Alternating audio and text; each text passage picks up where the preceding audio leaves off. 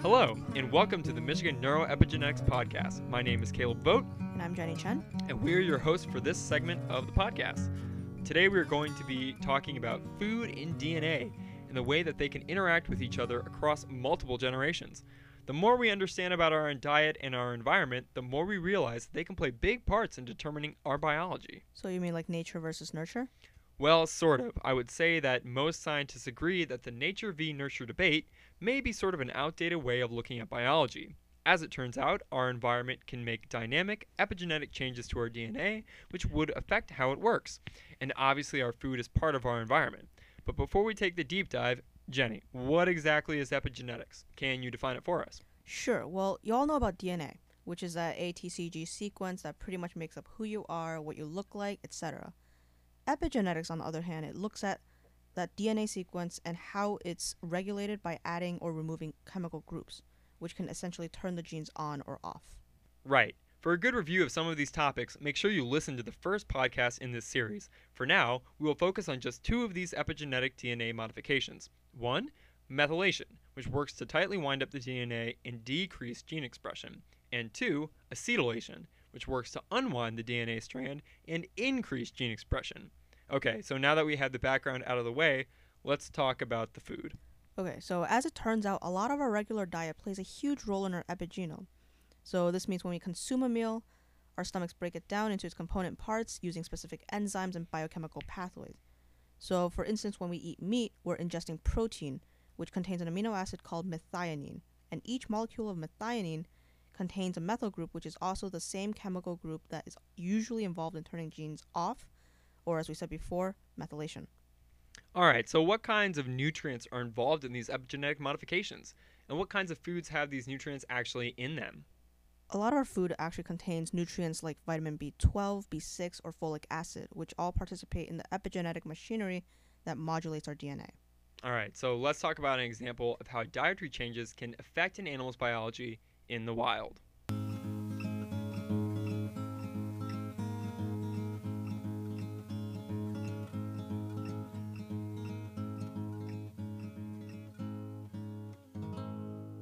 In honeybee society, it is well known that the queen bee does all of the reproducing in the hive, while worker bees are sterile. Furthermore, these two classes of bees look and act very differently despite the fact that they are genetically identical. How is it that worker bees and queen bees can be so different when their genomes are essentially the same? Well, so as the bees develop from the larval stage, it's their epigenome and not their genome that begins to change, and this leads to two very different appearances. How does that happen, though? This is an effect of diet, actually. So when a queen bee lays her eggs and those are fertilized, they're all genetically identical. Once they're born and developing the hive, other worker bees feed the larva the same nutritious food known as royal jelly. But after a few days, all but one are no longer being fed this diet, and this one bee is the one that's destined to be the queen bee. This queen bee is then continuously fed royal jelly for the rest of its life.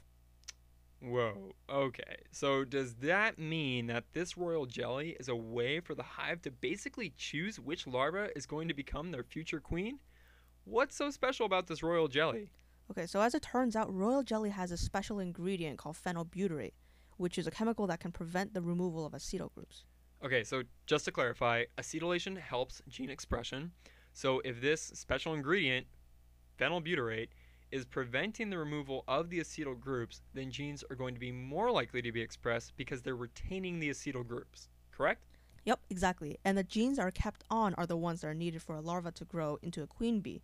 But for the worker bees who are suddenly taken off this royal jelly diet, they no longer get this phenylbutyrate in their food, and the queen genes are therefore turned off. And if you don't have the queen genes, you're destined to become a sterile, hapless worker bee. Oh no, that's so depressing. I have to say, I wish my parents had fed me royal jelly. Okay, but let's talk about mammals and humans. In humans, establishing a clear link between diet and epigenetic modifications has been somewhat difficult, but progress is being made. For instance, it is well known that Asians have lower rates of cancer compared to Westerners, but cancer rates also spike in Asians who immigrate to the United States. Now, obviously correlation does not equal causation, but several top researchers have posed that diet could be a major factor in this difference. In a sense, Asian diets may have their own kind of royal jelly. Really? And what exactly is this magical food? The magic ingredient is soy. Asian diets typically include lots of soy and soy products, and soy has lots of this one particular nutrient called genistein, which increases methylation. How this translates to cancer in humans isn't completely understood, but we have a good idea of how this works in mice. When scientists made the connection between soy and genistein, they began to study the epigenetic effects of a high genistein diet in mice. They found that genistein leads to methylation of the DNA near a gene called agouti, which codes for a protein in the fur of mammals called the agouti protein. Normal mice have a methylated agouti gene, so they don't really express the agouti protein.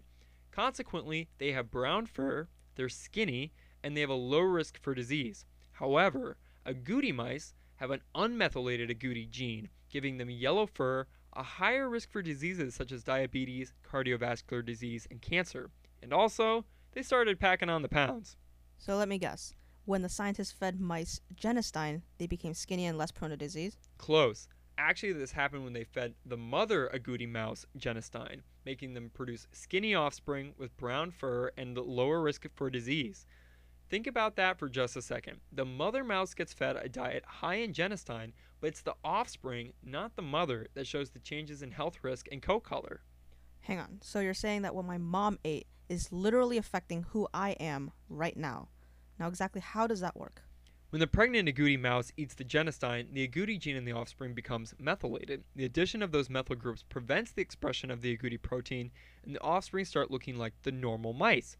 The yellow coat becomes brown, they lose those extra pounds, and they are overall much healthier than the agouti mice, all because the mother had more genistein in her diet while she was pregnant, leading to these huge changes in health and appearance in the babies. Okay, so I see. So to recap, the mother eats a lot of genistein while pregnant. The genistein helps to add methyl groups to the baby's agouti gene, making the babies look normal? Exactly. These agouti mice have been used quite a bit in studies of epigenetic transmission. For example, have you heard of the industrial chemical bisphenol A? Most people know it as BPA.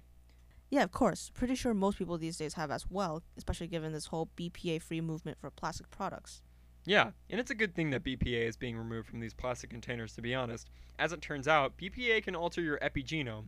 If you feed normal mice a diet filled with BPA, her offspring are going to come out like an agouti mouse.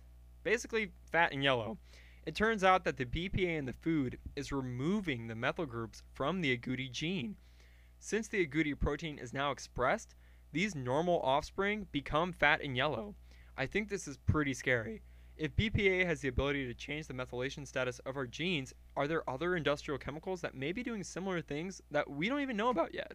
Probably, but it's hard to say. Regardless, it's definitely a public health issue that deserves more attention. But what was really interesting in that study, though, was that in a separate group of mice, the mothers who were fed a diet high in both BPA and methyl-donating nutrients like genistein, they gave birth to offspring that were skinny and brown. So, normal mice. That's Yeah. crazy. So, this suggests that a high genistein diet, which adds methyl groups normally, could counteract the effects of ingesting BPA, which would normally remove the methyl groups. Huh, interesting. But hang on. If this study showed that epigenetic effects can be transferred from the parent to the offspring, do you think the same thing can happen across 3 generations? So from the grandparent to the grandchild? Okay, so actually, yes. Epigeneticists call that idea transgenerational inheritance, and it's an extremely controversial topic right now. The idea that the patterns of our epigenome could be a result of the environments and diets of our grandparents sounds very sci-fi, but we have some evidence to support it. The Swedish government apparently is super good at keeping accurate records of food availability and human health, spanning back to the early 1800s. So a group of researchers decided to see if food shortages that occurred over the last 200 years or so could predict the lifespan and health of the grandchildren of those who survived this famine period. They found that the grandchildren of those who were alive during the famine, when they were children, lived longer than the grandchildren of people who were not alive during the famine. In fact, Swedish people whose grandparents had access to a lot of food when they were kids tended to not live as long and had higher risk for disease. That seems so counterintuitive, though. So how does that work? Are you saying that we have a gene that decides how long we live? Not completely. We don't understand how this happens in humans yet, but scientists have studied this in C. elegans. And C. elegans are these little roundworms which are often used for genetic studies. It turns out that there is a region of the DNA in C. elegans that can shorten the worm's lifespan if it is methylated. Although this mechanism probably isn't happening exactly the same way in humans, we still might have some genetic component that affects our lifespan, explaining how food can affect our DNA and thereby affecting how long we live, like this group in Sweden. Okay, so if something as simple as eating a lot versus a little food can affect the epigenome across generations, then wouldn't that mean that all the starvation that's going on in the world or the historical famines that we learn about in history class had and continue to have epigenetic effects? Yep, pretty much. So things like the Dutch hunger winter? That is a great historical example of how famine can have really serious health effects, and all due to epigenetic changes. Really? Okay, so for our audience, the Dutch hunger winter occurred during the winter between 1944 and 1945, which was also at the end of World War II. And at this time, the Germans blocked overland transport of goods into Amsterdam and nearby cities, which severely limited food supplies. So the people that were affected by this only consumed 400 to 800 calories a day, which is only 25% of the daily recommended amount of 2,000 calories a day. So Caleb, you're saying that the famine affected the descendants of the survivors? Yeah, as it turns out, people who were conceived while the famine was occurring had noticeable health problems later in life. These individuals were developing in the womb of mothers who were starved for food and vital nutrients. The development of the health problems in these children seems to have been primarily driven by an epigenetic mechanism which occurred while they were in the womb. Seriously? That's insane. I know, but yeah, apparently the children of parents who survived the Dutch hunger winter had decreased methylation at the IGF-2 gene.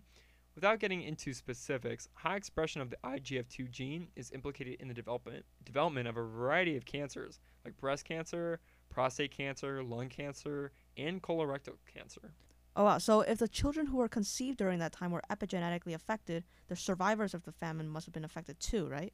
I would think so, especially if you consider that times of famine are really stressful, which in itself can change your epigenome. So for our listeners, be sure to check out the podcast segments on maternal stress and genocide for more information about these topics. But you're right, famine could possibly change the epigenetics of those who were in the famine as well as the children of those individuals. Huh, that does make sense. So take Audrey Hepburn, for example. She was only 16 when the Dutch hunger winter ended, and throughout her life she had a lot of health issues. So that included a form of appendiceal cancer, and that is often linked to colorectal cancer. So although we obviously didn't conduct lab tests on her, it's very possible that the famine had some effect on her epigenome. So clearly food is doing a lot more than just keeping us alive. It's making us who we are. If you think about it, our grandparents passed down more than just their genes. They may have also passed down the epigenetic marks associated with the foods they ate during their lifetime. So even though some famines happened many, many decades ago, and the survivors have long since passed, these historic events still affect people today. Yeah, it totally gives a whole new perspective on world hunger too. So when you have a whole group of people with not enough food, it's doing more than just depriving them of the nutrients to function and stay alive. It's slowly changing their epigenome and influencing the epigenomes of future offspring for generations to come. And this could change the behaviors, appearances, and the health of a huge group of people. Wow, that is some serious food for thought. So you know that old saying, you are what you eat? Yep, and given what we know now about food and epigenetics, I think it might need a slight modification. Okay, how about this? You are what you eat, but also what your parents ate and maybe also what your grandparents ate? It doesn't have the quite same ring to it, but I think we can go with that. Alrighty, that's all the time we have. Thank you for tuning in to our segment of the Neuroepigenetics podcast, and be sure to check out some of the other podcasts in this series. Bye. Bye.